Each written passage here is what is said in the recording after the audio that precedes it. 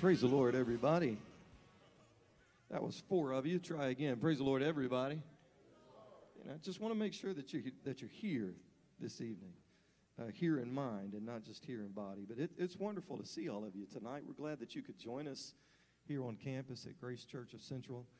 And it's also wonderful that those of you that are tuning in via live stream and Facebook Live would honor us with spending some time with us tonight as well.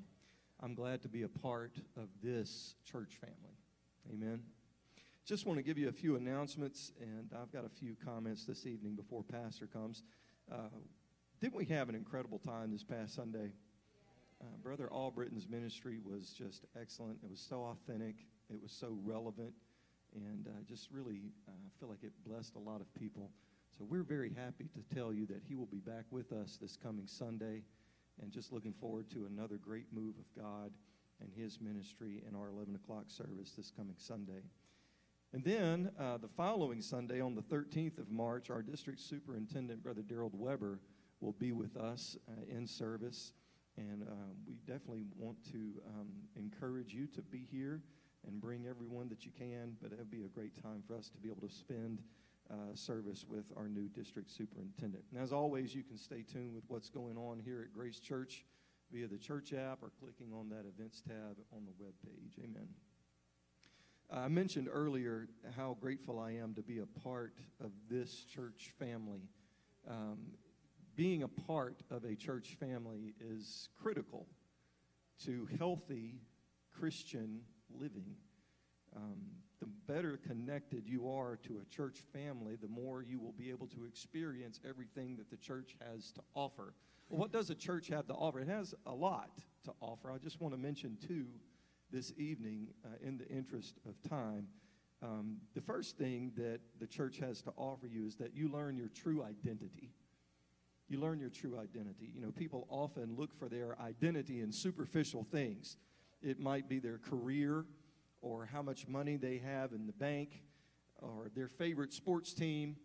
They look for their identity in a variety of things. They may even try to find their identity in the brands of clothing that they wear or the car that they drive. But when you belong to Jesus, he gives you a whole new identity. In 2 Corinthians, it says, "Therefore, if any man be in Christ, he is a new creature. Old things are passed away. Behold, all things are become new." And when you belong to Jesus, God adopts you into his family, the church. And unlike our physical families in this world today, when people die or people grow apart or move away or divorce, your spiritual family is permanent and eternal. I want that to sink in for just a moment. It's going to last forever in heaven. I was reading Romans 8 this morning. I was doing my homework. Brother Ben Tier's not here, but he charged us in the adult Sunday school class to do our homework and read through Romans. I've been doing my homework and reading through Romans. Today I read Romans chapter 8, and it talks about how we are no longer orphans, but we have been adopted into God's family and can call him Abba, Father. The second thing that the church has to offer is that you are supported by others. This is so important today. Just like the strong structure of a building, we edify, we hold each other, we build each other up. Without the stable support system of a church, life happens to everybody. Life happens to everybody. And there will come a time in your life where you will find yourself in a position where you could crumble. But if you have a church family, you have support, someone there to help you. You know, you weren't meant to do it all on your own. You were not. You were not. None of us were. You need physical, spiritual, emotional, and mental support. And you can find that in the church. Ephesians 2:21 says that in Christ, the whole building is joined together. He's not talking about a physical building. The whole building. He's talking about the church. The whole building is joined together and rises to become a holy temple in the Lord. And in him, you too are being built together to become a dwelling place in which God lives by his Spirit. You know, when Ethan and Owen were younger, we had a lot of Legos Can I get a witness in the house? We had a lot of Legos. And for about the first week, we tried to build what was actually on the box. And sometimes we were successful, but it never lasted longer than a week. After a week, it was just reduced to pieces. And you know what I've discovered? I'm going to tell you, I discovered two things. The first thing I discovered about Legos is you have not experienced pain until you have stepped on a Lego on the bottom of your bare foot at 2 o'clock in the morning. There is no pain like that. That's the first thing you need to know about Legos. The second thing you need to know about Legos is that each Lego brick has no purpose on its own, unless it is connected to others. Disconnected, it's just a piece of plastic. But whenever you connect them together, you can build just about anything that you can imagine. Romans 1:12 says, Paul writing to the Romans, he said, when we get together, I want to encourage you in your faith, but I also want to be encouraged by yours. That's why we belong to the church. That's why we belong in church, so that God's people can say together, your faith is going to help me, and my faith is going to help you. There are benefits to being a part of a church family. Amen? God bless you this evening as Pastor comes.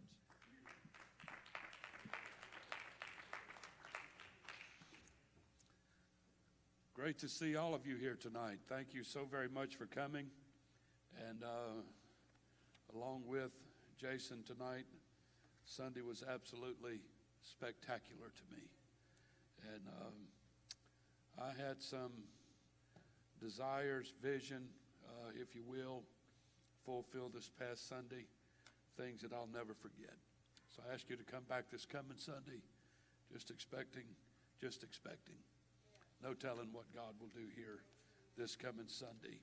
And Grace, let's keep pushing for revival, for a move of God, to see some great things happen like we've not seen. I still believe God is in the business of moving and blessing, pouring out his Spirit in abundance, and everyone said amen. I want to give you a fresh update on the situation in Ukraine as it pertains to our missionaries there, and specifically our United Pentecostal Church missionaries. Sister Terry Spears, who has ministered here several times, has been to China numerous times. Y'all remember who I'm talking about.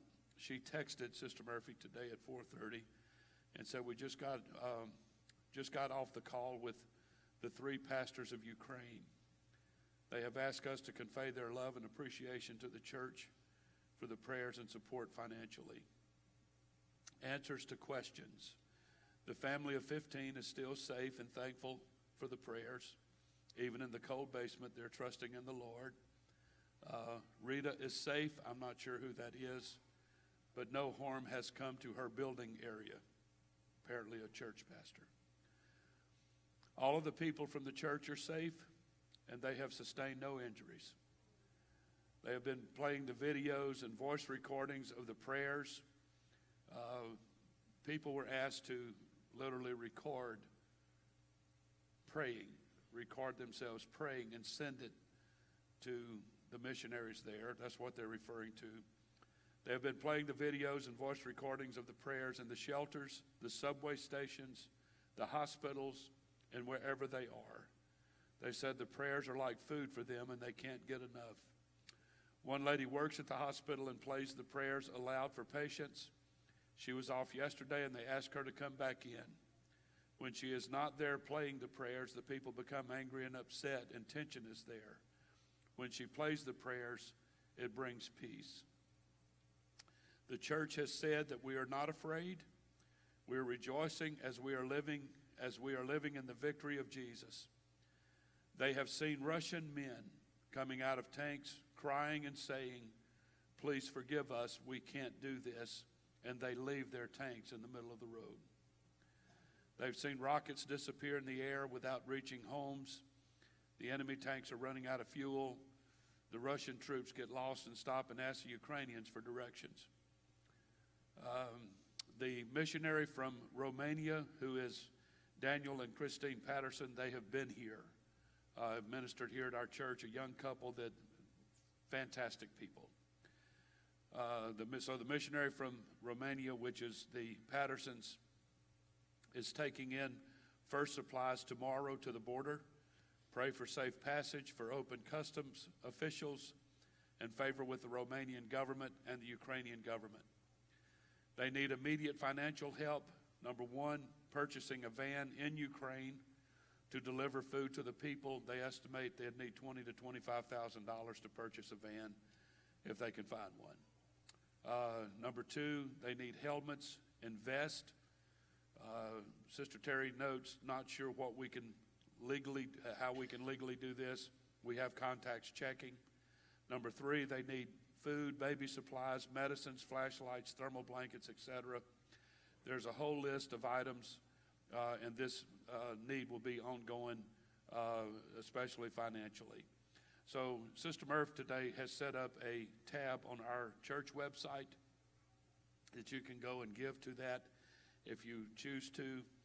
And we would like to send something at least weekly for a while as funds come in to this. So you can go to our website, and all of this money is going through Compassion Services, a part of the United Pentecostal Church International, and 100% of what's given will go to this effort. There's no administrative fees that are held back, etc.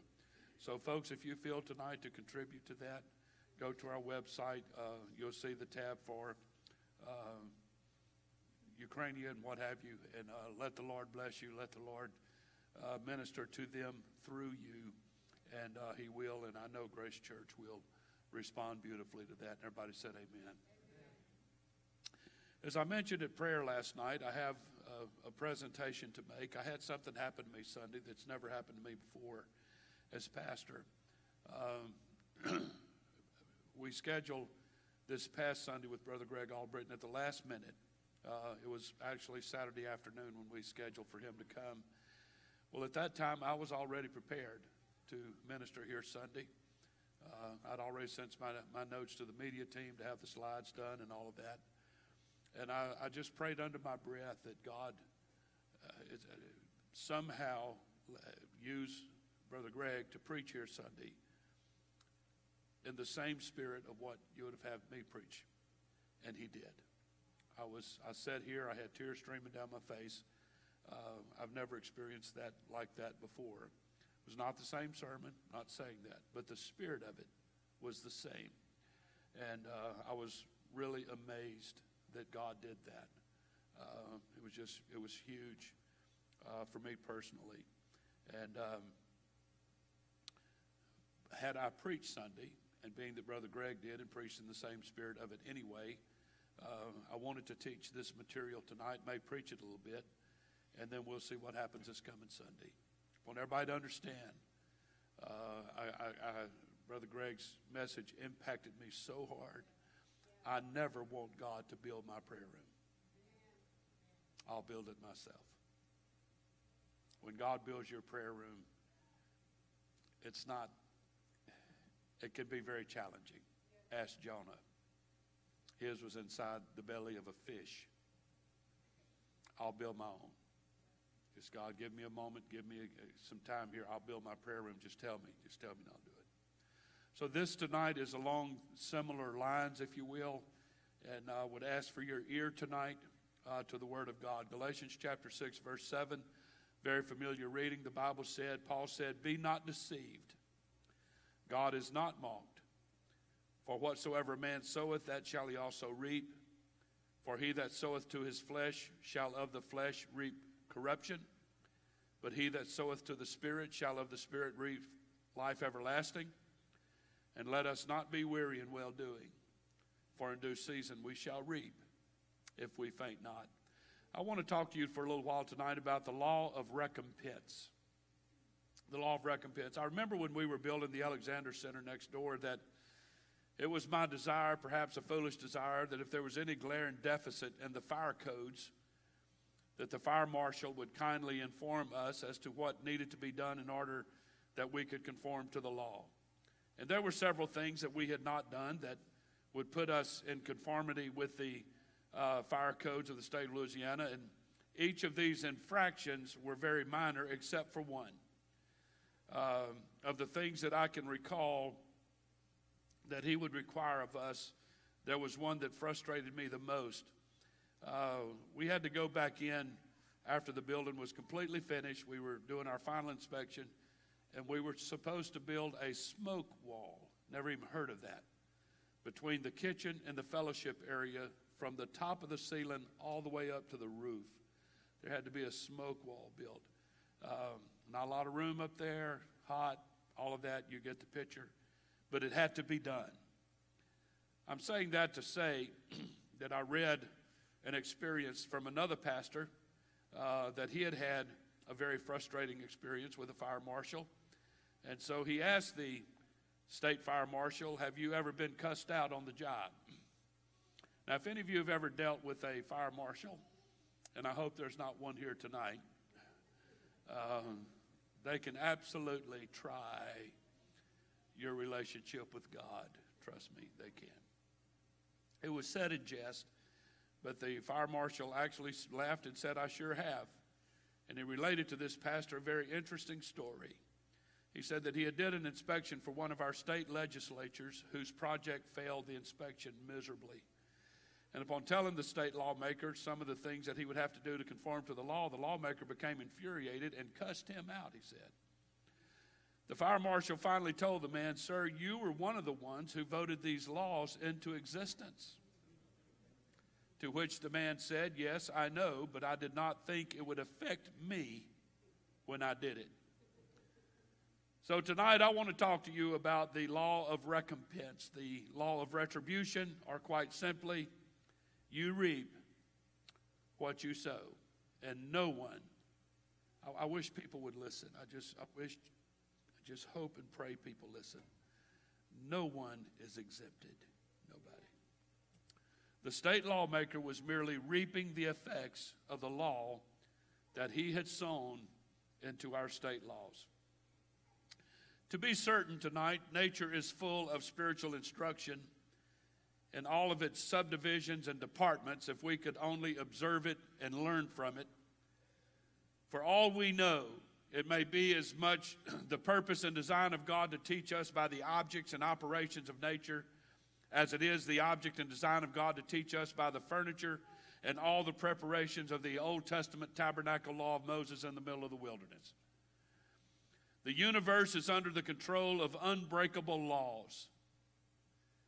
As scientists and other learned men throughout history have recognized that the universe is under the control of unbreakable laws. Everybody said amen.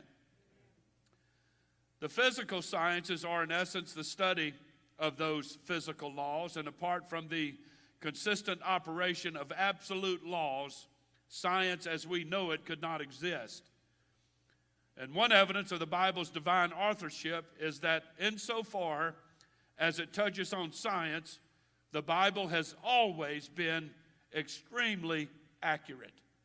Although it was written several millennia before most of the scientific truths it touches on were humanly discovered, only the being who made the universe could have given information to the human writers of Scripture that was unerringly consistent with every proven law and fact of science.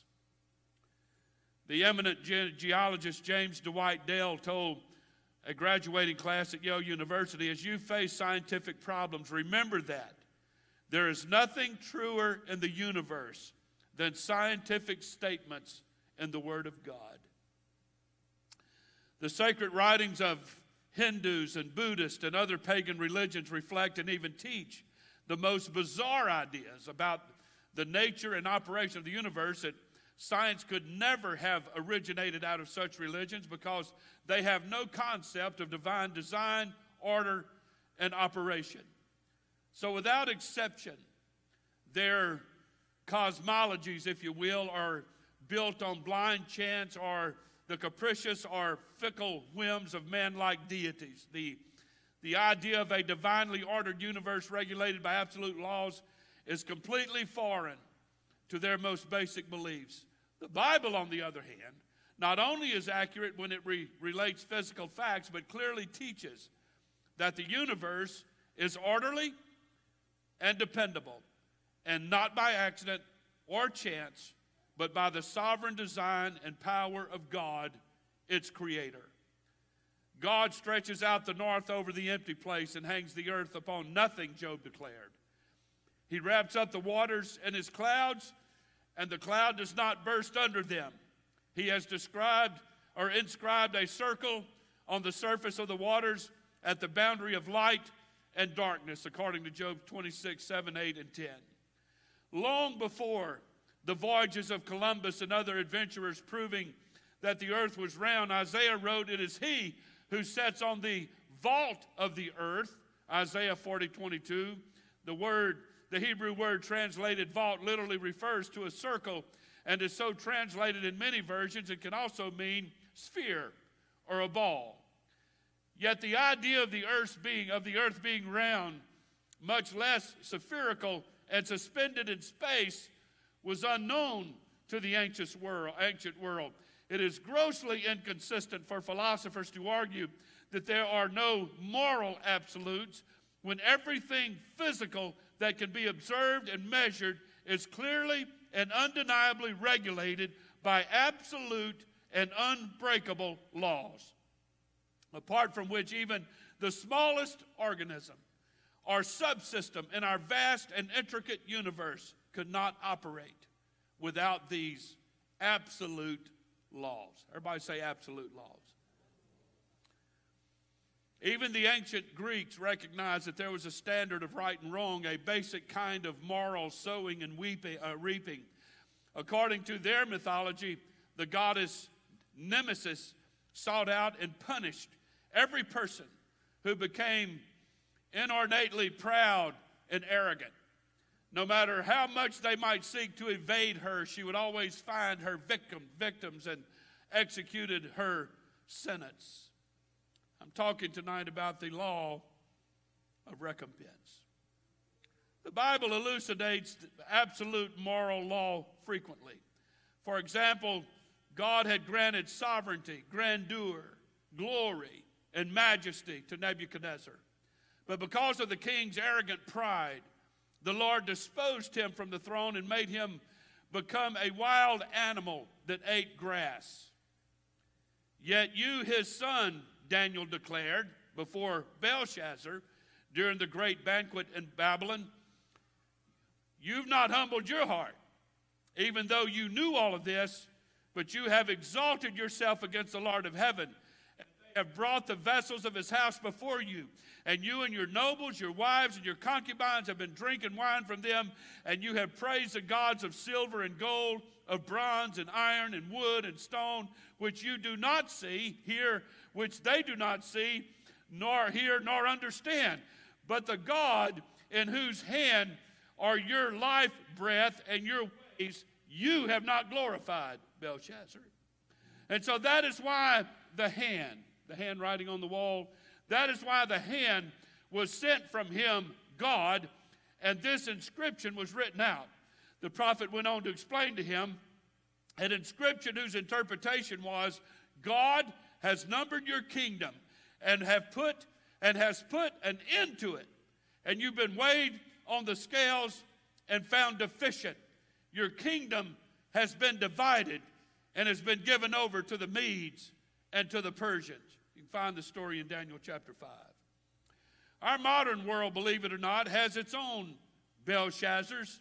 Ernest Hemingway became famous for snubbing his nose at morality and at God, declaring that his own life proved a person could do anything he wanted without having to pay any consequences. Like many others before and after him, he considered the ideas of the Bible to be antiquated and outdated, completely useless to modern man, and a hindrance to his pleasure and self-fulfillment. Moral laws to him were a religious superstition and had no relevance. Notice the screen. In mocking parody of the Lord's Prayer, Hemingway wrote, "Our nada," Spanish for nothing, who art in nada. But instead of proving the impunity of infidelity, the end of Hemingway's life proved the folly of mocking God. His depraved and decadent life led him into such complete despair and hopelessness that he put a bullet in his own head. Other famous authors such as Sinclair Lewis and Oscar Wilde, who openly attacked the divine moral standard and thumbed their noses up at God, mocking His word and His law, were nonetheless subject to that law.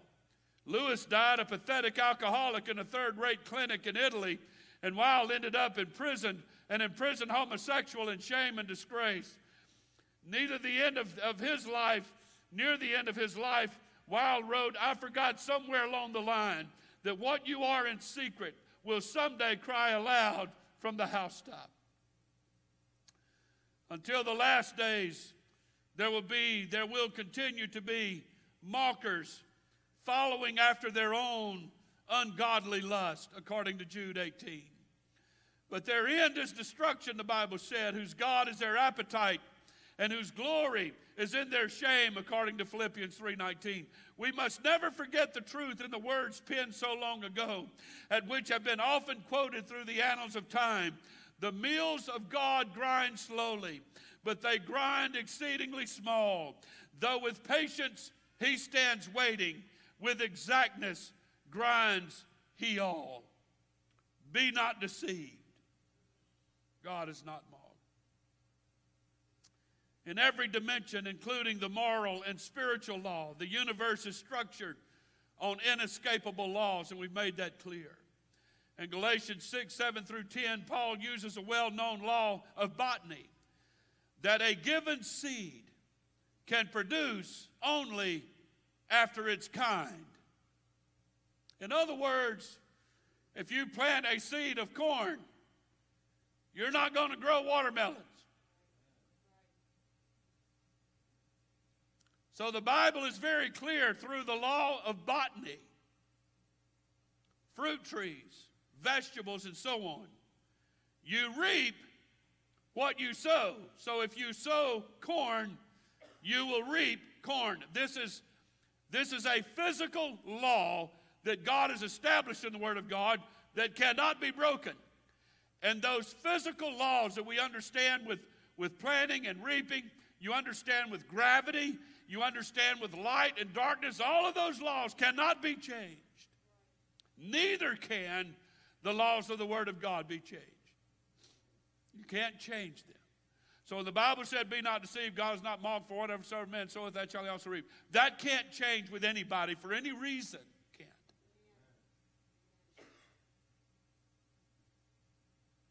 So Paul has completed the presentation of his main theses that legalism, in particular the legalism of the Judaizers, has no part either in receiving or in living the Christian life. And after giving instruction for spiritual believers to restore their sinning brothers who have fallen to the flesh, he now admonishes any of the fallen brethren who might presume upon God's grace and resent being rebuked and to offer help. Be not deceived, Paul warns. God is not mocked. The word deceived here comes from a Greek word that has the primary meaning of leading astray. He is telling the reader, everybody listen. There's a great crowd here tonight. Wonderful, wonderful group of people here tonight. He's telling you that when you read this, don't be misled. Do not be misled, because you cannot mock the justice of God. It's a New Living Testament, the New International Translation. When believers fail to acknowledge the reality or seriousness of sin in their lives, their hearts are deceived. And as a result of their deception, that's where God is mocked. It's not standing here at God and making fun of God and saying all kind of nasty things about God. That's not the context of this scripture. I want to read that again. When believers fail to acknowledge the reality or seriousness of sin in their lives, their hearts are deceived. And that's when God is mocked. I asked you to pray last night, for those of you at prayer meeting, that God would help us tonight in this presentation, and now maybe you're beginning to understand why. It's a hard message. It is. I'm not trying to present it harder than what it is. I can't present it harder than what it is. But there's people here tonight who need to understand. You don't have a legitimate, valid excuse or reason for not serving God with all of your heart. You don't have one. You don't. Had a conversation with somebody recently about that. But the second consequence is by far the worst, because it amounts to treating the Lord with contempt. Because the Greek word for mocked literally means to turn up one's nose, and therefore to scorn or sneer. So notice the screen. For a believer to sin willfully in any way and to any degree is to deny his Lord. But to sin while thinking he is somehow immune from God's standard of holiness is to mock the Lord and to mimic the world. Now, I didn't write this. Paul wrote most of this in the New Testament. I'm just relaying to you what he wrote. And you say, well, that was 2,000 years ago. It hasn't changed any different than gravity has changed, or that the law of light in darkness has changed, or that the earth orbiting 24 hours, that hasn't changed, and it going around the moon hasn't changed. None of that has changed. Neither has this. And it's an inescapable law. So in Galatians again, in Galatians 6, 7 through 10, Paul drives home the point that even believers can become guilty of mocking God, and that being saved does not exempt them from the inevitable and inescapable consequences of his law of sowing and reaping. So after stating and explaining this divine law, Paul then shows how it is spiritually fulfilled and applied. Notice this. Everybody listen. It's fixing to get a little better. One could title this study The Law of Retribution, as you consider the true content and context of Paul's writing. But I chose tonight to call it the Law of Recompense. And here's the reason. And it's found in the definitions of each word. Notice this. Notice the screen. You see, retribution means punishment that is considered to be morally right and fully deserved. Recompense, on the other hand, means to punish or reward someone appropriately for an action they've done. So one is punishment only, while the other could be either punishment or reward, whichever is appropriate for a given action. So it would certainly be a surprise if you planted corn and pumpkins came up. It's a natural law to harvest what we plant. Am I making any sense here tonight? I hope so.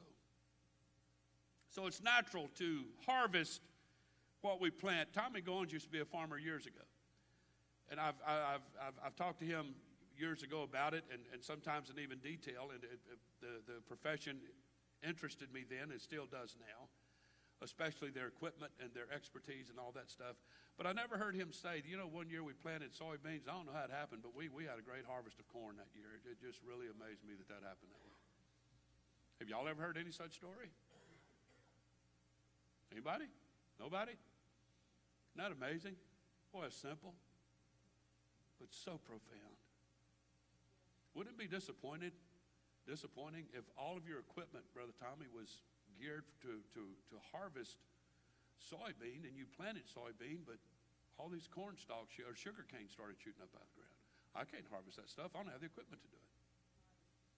But he knew with confidence as a farmer that whatever I put in the ground is what I'm going to reap. Why do we think in our natural life that we're living here on this planet that things are going to be different than that? Why do we think that? I don't know why we think that, but we often do. It's the natural law to harvest what we plant, and it's true in all facets of our lives. For example, if you gossip really terrible about your friends, guess what? You're going to lose your friends. Isn't that amazing? And you can say all you want to all day long. Well, I didn't mean to. I didn't mean everything I said. It doesn't matter. You sowed that, and now you'll reap the consequence of that. There was a scientist that we all know very well that established that every action has results. His name, it's Newton, and it's his law of motion that states that for every action there is an opposite and equal reaction. So if you plant to please your own desires, then you'll harvest a crop of sorrow and evil. However, if you plant to please God, you'll harvest joy and everlasting life. Who wouldn't want that? Who wouldn't want that? So I wonder today, what kind of seeds are we planting? What kind of seeds are you planting? So we're going to talk about the law of recompense. One poet made this observation, and it fits right here. The deeds we do, the words we say, into still air they seem to fleet. We count them ever past, but they shall last, and the dread judgment they and we shall meet. Having defined this law of recompense, the Apostle Paul goes on to show it operating in two great realms.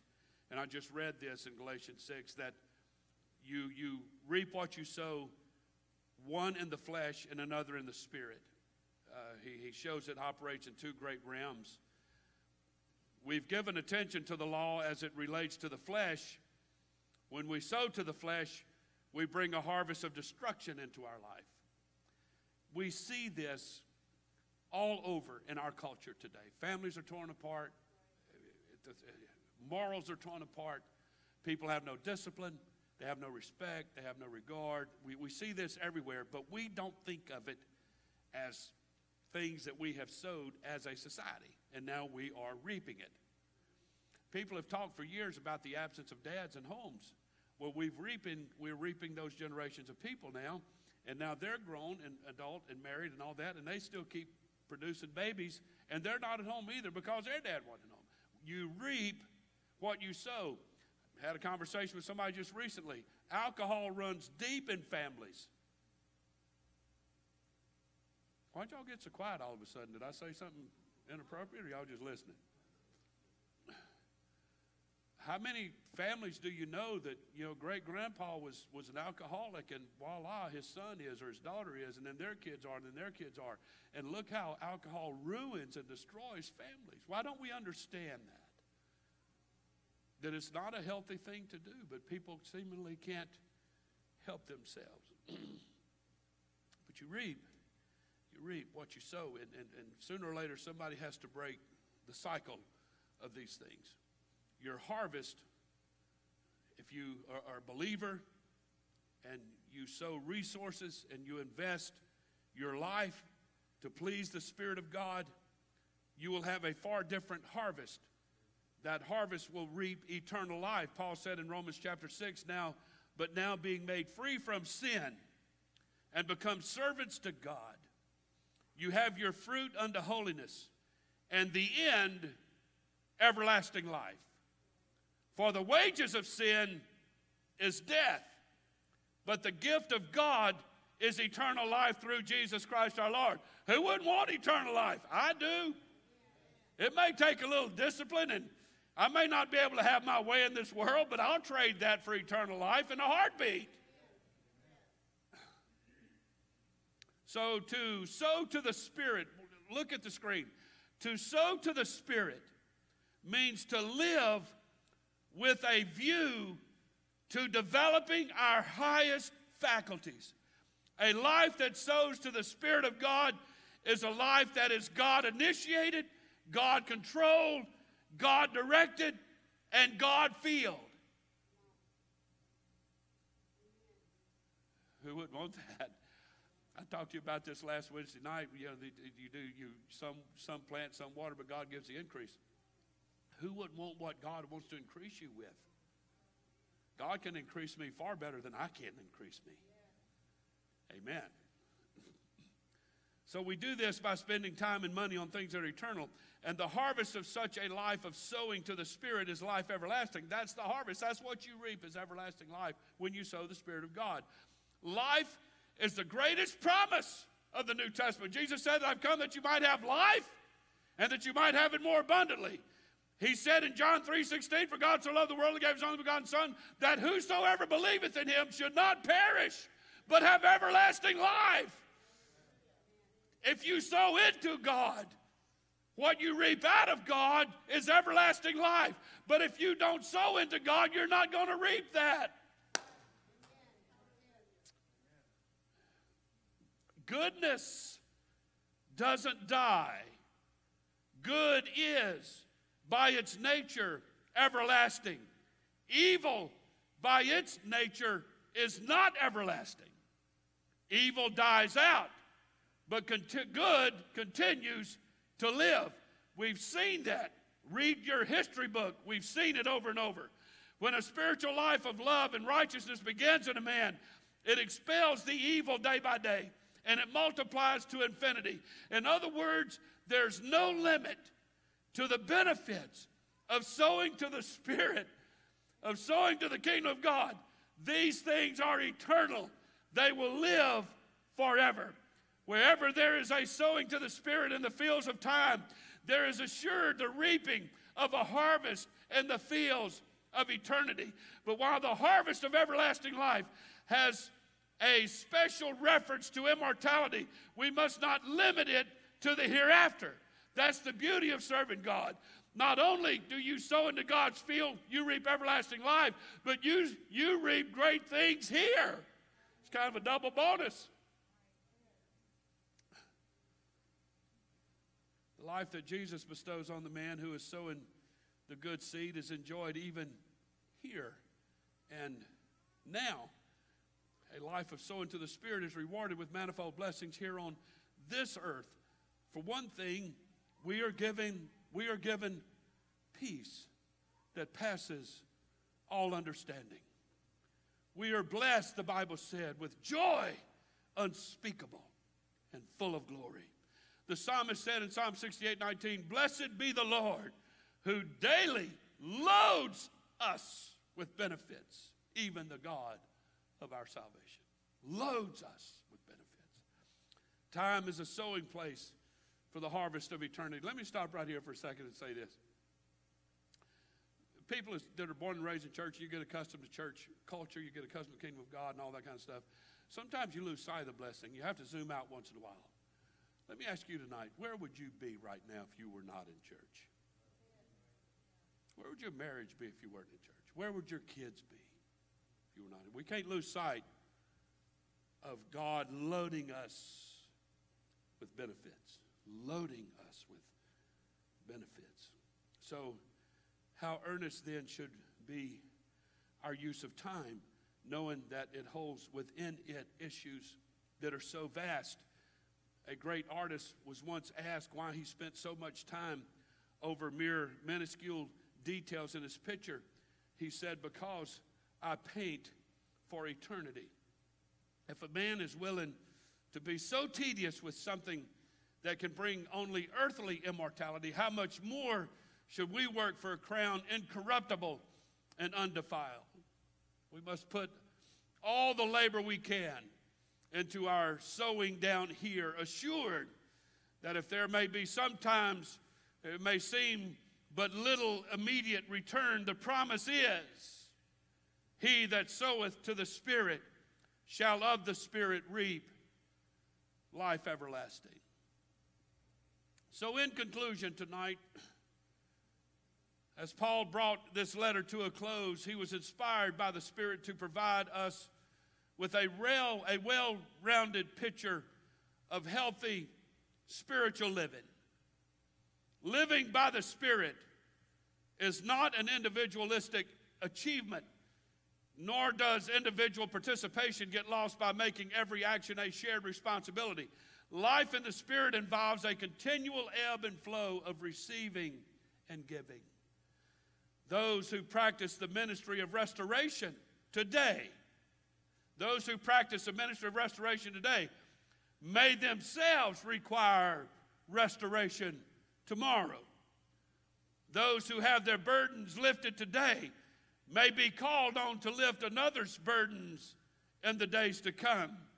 the very one to whom you show mercy may be the one, the only one, who in turn will show you mercy if and when you should ever need it. The beauty of sowing into the kingdom. So therefore, our sweet brothers and sisters here tonight, in obedient and growing relationship with God, discover wonderful support from one another along the way. I don't know where I would be right now without the church. I just don't know where. Somebody's just said the other day, just a couple of days ago, I wish I remembered who it was.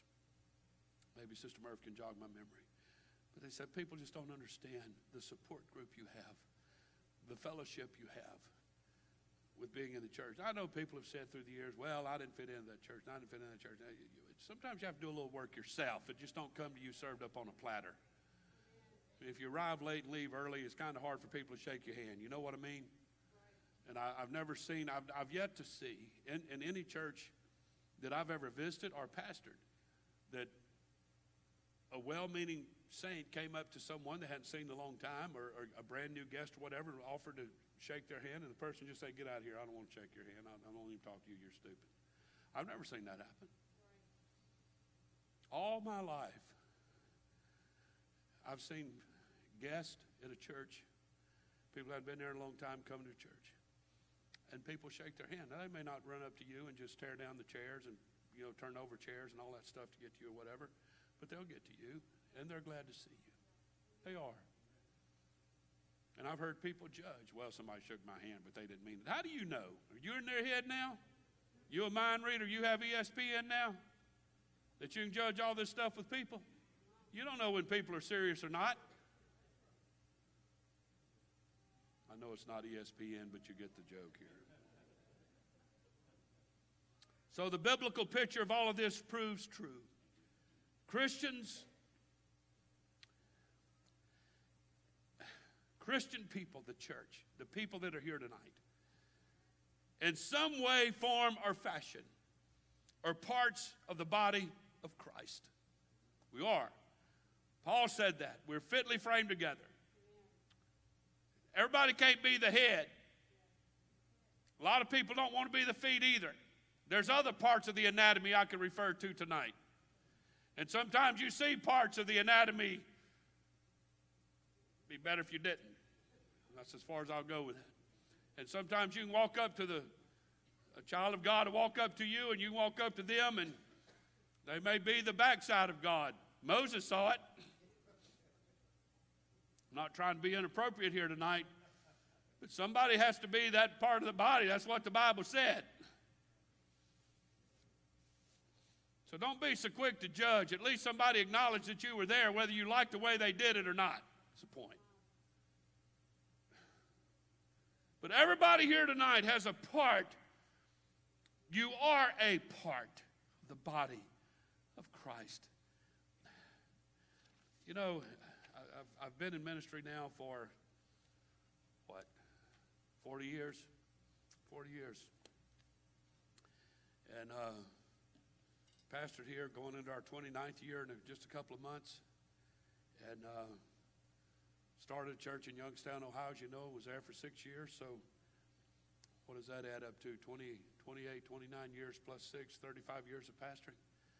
And I've looked at my own ministry, and I've never been a conference speaker. I've never been asked to preach general conference.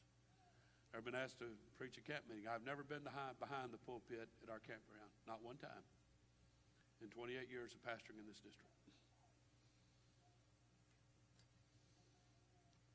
But that is not what validates who I am.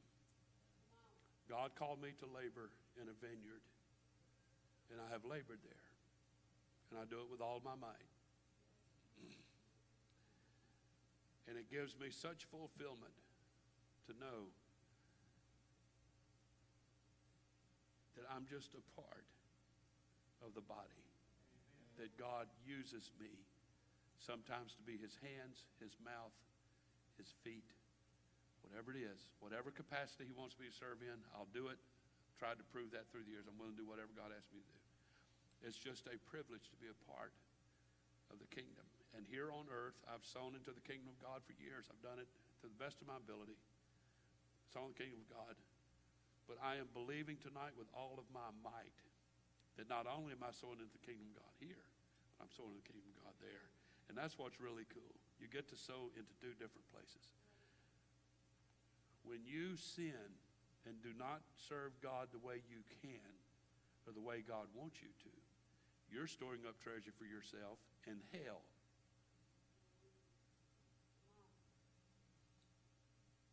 I've heard it said through the years, and there's a content to this that I believe, that hell's going to be hot for so-and-so. I've heard that said all of my life, that somebody's a horrible, horrible creep, a horrible, horrible person, whatever. Hitler, for example, whatever. Hell's going to be hot for people like that. There's a huge part of me that says, I agree. But even if you've only done a little, it's still going to be a miserable place to go.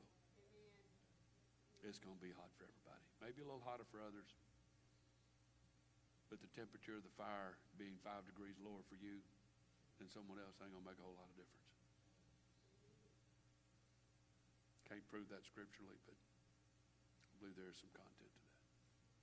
So tonight, understand the law of recompense. There's laws in motion that God has set in motion that will never change, and they apply to everyone.